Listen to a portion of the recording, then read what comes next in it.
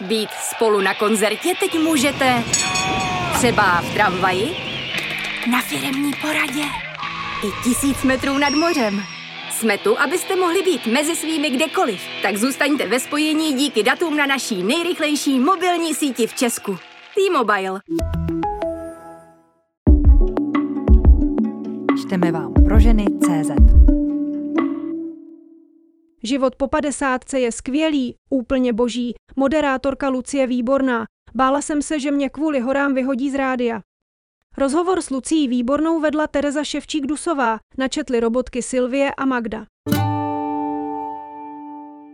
Lucie Výborná se našla v rozhlasové práci, patří mezi naše nejpopulárnější moderátorky a od března bude mít i vlastní talk show v televizi. Kromě toho poutá pozornost fanoušků i svou vášní pro dobrodružství a turistiku. Naposledy se vydala do Antarktidy, ale výpravu musela ukončit dřív. Patří mezi naše nejúspěšnější moderátorky. Velice oblíbený je její rozhlasový pořad Host Lucie Výborné a od března ji bude možné vídat každý čtvrtek i na televizní obrazovce v nové talk show Výborná show. Povídali jsme si také o její vášni pro vysokohorskou turistiku, za kterou cestuje po celém světě a o touze být v naprostém tichu obklopena ničím. V jeden okamžik jí však tento koníček málem přerostl přes hlavu. Kromě toho, že jste se nedávno vrátila z Antarktidy, čeká vás v tomto roce pracovní novinka. Chystáte televizní talk show. Na co se můžeme těšit?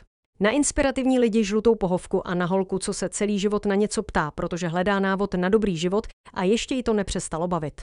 S dramaturgem Tomášem Černým jsme se při natáčení prvního dílu shodli, že chceme sdružit všechny hosty jedním tématem.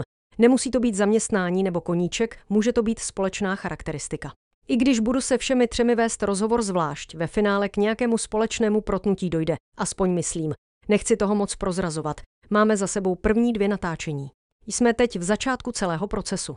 Pořad se bude vysílat na ČT2. Proč právě tady? Myslím, že na to, co bychom ve Výborné show rádi provozovali, je to skvělý kanál a dali nám moc hezký čas. Ve čtvrtek v 8 hodin večer. Je to fajn pro lidi, kteří chtějí najít zase něco nového a nekoukají na seriály na konkurenčních stanicích. Budete zvát známé osobnosti? Asi ne tak často, jak by někdo čekal. Už proto jsem ráda, že jsme na ČT2, protože tam nebude takový tlak na slavné tváře. Může se stát, že to nebude mít takovou sledovanost, jakou si Česká televize slibuje, ale na druhou stranu na Radiožurnálu také nemám jen slavné lidi, ale zase mám absolutní hvězdy ve svém oboru. A spousta z nich jsou ještě k tomu plameňáci. Plameňáci, co si pod tím máme představit? Vysvětlím vám to na příkladu. Můj kamarád nesnáší vědu. Jednou jsem měla ve studiu anorganického chemika. Jen tak cvičně si rozhovor pustil a nemohl od rádia odejít, protože ten člověk byl plameňák. Byl tak energický a zapálený pro svůj obor, že prostě jen hořel, a to je nakažlivé. Plameňák. A ke všemu byl ještě zábavný. Na pohovce budete mít 3 hosty, to není jednoduché. Jak moc jste schopná a ochotná improvizovat? Moje rozhovory jsou většinou improvizace. Všechny rozhovory, které dělám, jsou ale poctivě připravované. Sedím nad nimi opravdu dlouho a intenzivně pročítám rešerše a hledám témata, i když to třeba nebudu během rozhovoru vůbec potřebovat. Abych pak mohla improvizovat, potřebuju toho hodně vědět. Načrtnu si rámec rozhovoru, o čem to asi bude, ale neznamená to, že to tak dopadne. Vlastně skoro nikdy. Nechávám tomu život a neohýbám to do nějakých předem připravených představ. Když jste na sociální sítě umístila informaci, že chystáte nový pořad, často se tam opakoval komentář. Konečně. Váhala jste dlouho vy nebo jste čekala na nabídku? Proč jsem tuto show neměla dřív, asi není otázka na mě. Miluju rádio, které je součástí mého života. Bude mi 55. Myslím, že člověk zraje životem, nadhledem i jinými vlastnostmi, na nichž se snaží pracovat. Aspoň věřím, že většina z nás to tak má. Takže jste dospěla a je čas mít talk show v televizi. Nevím, jestli jsem dospěla, ale rozhodně jsem v té krásné bohatosti života, která se po 50 dostavuje a je senzační.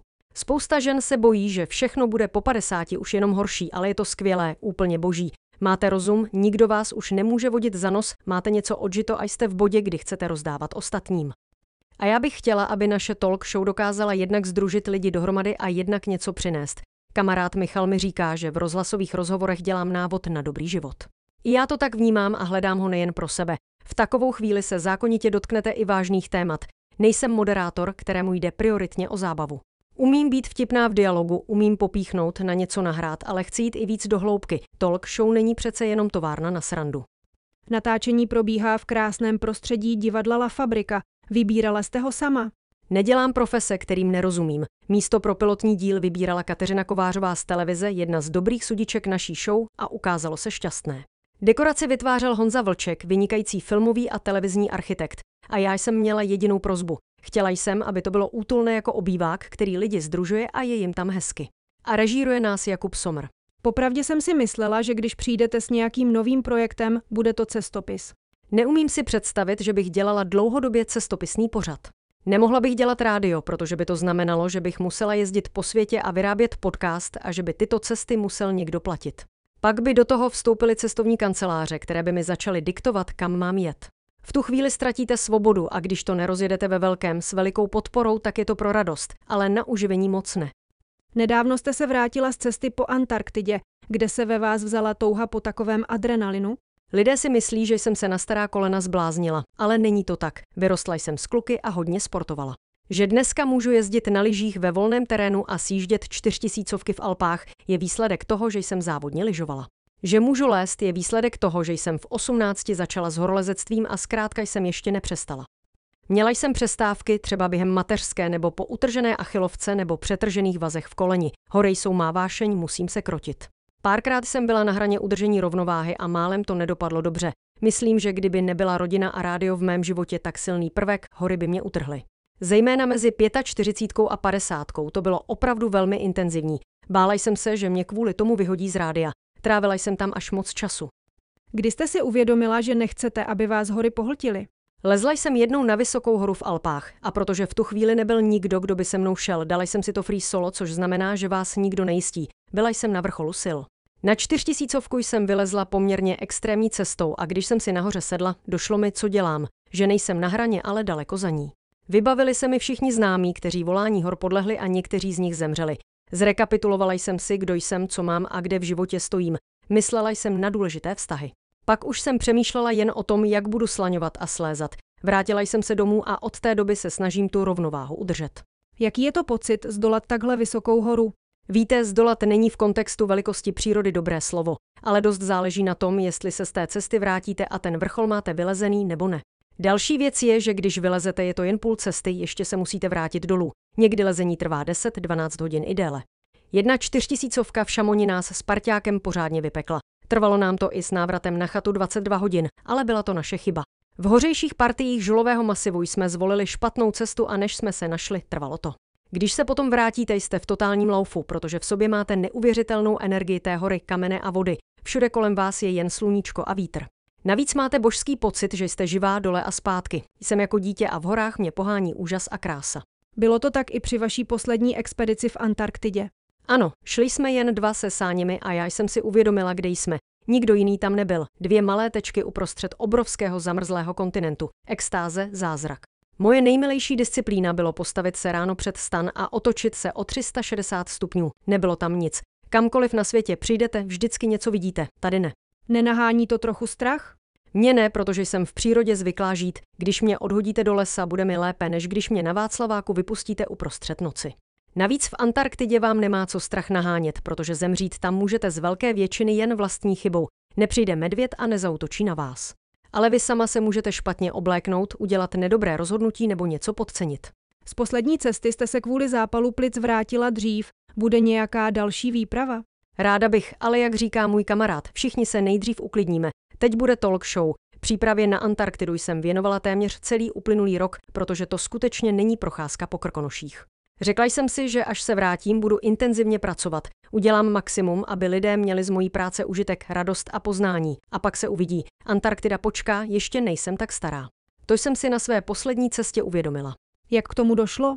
Když pro nás do míst, kde jsme cestu přerušili, letělo letadlo, myslela jsem, že poletíme na základnu, odkud jsme vyletěli. Místo toho jsme ale skončili na polu a jediné letadlo, co nás mohlo vzít, prostě letělo opačným směrem. Nezdá se to, ale na polu je provoz. Nejsou tam jen lidé, co tam došli se sáněmi v rámci dlouhé expedice. Jsou tam i ti, kteří si zaplatili 1 noc na polu a doletí tam za $90 000, přenocují ve vyhřátém stanu, vyfotí se a letí zpátky. Pak jsou tam lidé, kteří jdou takzvané last degree, to znamená poslední stupeň. Vyhodí je na 89. rovnoběžce a oni jdou na 90. Nechtěla jsem s nimi sedět ve společenském stanu, ale dostala jsem hlad. Přisedl si ke mně starší pán Američan. Dali jsme se do řeči a když jsem mu řekla, že jsem špatná z toho, že jsem to neušla celé, říká mi, nic si z toho nedělej, já jsem Everest také napoprvé nedal. Nedalo mi to a zeptala jsem se, kolik mu bylo, když ho tedy vylezl. A on mi odpověděl, že 74. Na polu se mnou seděl v 78 letech. Uklidnila jsem se, že si ve svých necelých 55 nemusím dělat žádné starosti. Kde je vaše komfortní zóna? Nejsem člověk, který by vyhledával pohodlí. Myslím, že pohodlí z nás lepší lidi neudělá. Pak přijde něco špatného a my si neumíme poradit. Jsme choulostiví a můžeme si za to sami. Mám komfortní zónu posunutou jinde, ale přiznávám, Antarktida byla trošku i nad tou mou, protože se tam tělo musí vyrovnat s extrémem v dlouhodobém měřítku. Jste uprostřed kontinentu a cesta vede jenom dopředu, nemůžete si říct, teď už je toho na mě moc, vrátím se domů. Antarktida v letním období nad sebou nemá skoro žádnou ozonovou vrstvu, slunce má enormní sílu. Do půl hodiny máte bez brýlí sněžnou slepotu. Když si zalezete do stanu a klidně i fouká, ale je slunečný den, tak v mém tmavě červeném stanu byla teplota kolem 22 stupňů nad nulou, jednou dokonce plus 28 stupňů. No jo, ale vylezete ven, protože potřebujete na záchod a venku je minus 25 stupňů a vaše tělo se musí vyrovnat s 50 stupně rozdílu. A to nemluvím o tom, že musíte dobře ovládat i svou morálku, protože systém polární chůze znamená jít svižně 8 hodin denně minimálně. Je jasné, že se na takovou expedici musíte připravovat fyzicky, co ale obnáší psychická příprava. Musíte být zvyklá na nějakou dávku nepohodlí, nesmí se stát, že jedete na Antarktidu a v životě jste nespala ve stanu, neumíte ho postavit, neumíte obsluhovat benzinový vařič a tak dále. Vhodné je jít si vyzkoušet nejdřív Špicberky, Grónsko, Švédsko nebo jít kamkoliv na sever, za polární kruh, abyste věděla, co to obnáší a uměla si představit, jak to bude vypadat, když to takhle bude pořád. Učit se čelit větru, stavět v něm stan a ráno sbírat sílu vylézt z teplého spacáku do mrazu, je toho moc. A co finance? Je to hodně náročné? Strašně. První Antarktidu jsem si v roce 2019 platila sama, protože jsem nechtěla mít sponzory, být někomu zavázaná. Musíte pořád přemýšlet, jestli jste dobře vyfocená, máte logo tam, kde ho máte mít a podobně. Ale tohle byla už tak drahá věc, že jsem si sponzory našla a moc jim za to děkuji. Ale stejně jsem si spoustu věcí musela doplatit sama. Rekonstrukce domku bude muset počkat. Jak je to v těchto oblastech s lékařskou pomocí? Na základně jsou lékaři. Není to ale vybaveno tak, aby vám mohla být podána krevní transfuze nebo jste mohli být operováni. Kdyby se něco stalo a měla byste štěstí, tak pro vás přiletí letadlo a odveze vás na základnu. Let letadla je ale podmíněn 2 věcmi. V místě, odkud letadlo startuje a kde přistává, musí být dobré počasí, pilot létá na oči, ne podle přístrojů. Když něco z toho nevychází, můžete tam s přeraženou nohou čekat třeba 4 dny. To byl také důvod, proč jsem upustila od původního plánu a nechtěla to riskovat. Skončili jsme na 85,5. rovnoběžce, mezi rovnoběžkami 86 až 88 se už nedá přistát. Litujete svého rozhodnutí? Těžké bylo ho udělat. Parťák mě vyfotil, jak jsem z toho byla rozsekaná. Myslím ale, že jsem udělala dospělé rozhodnutí. Stát se to před 10 lety, šla bych na sílu. O svých cestách jste v roce 2020 vydala knihu Mezi světy. Chtěla jste v ní lidi motivovat nebo se s nimi jen podělit o zážitky? O motivování jiných jsem, upřímně řečeno, nepřemýšlela. Při lezení jsem spadla a utrhla si achilovku. Měla jsem pocit, že jestli nezačnu něco dělat, zblázním se, protože jsem hodně kreativní. Řekla jsem si proto, že dám dohromady své deníky a zkusím část vydat. Neplánovala jsem to tak, že bych chtěla někoho inspirovat, ale je fakt, že od té doby se na mě holky obracejí s tím, že si díky mně koupily skialpy nebo začaly chodit po horách.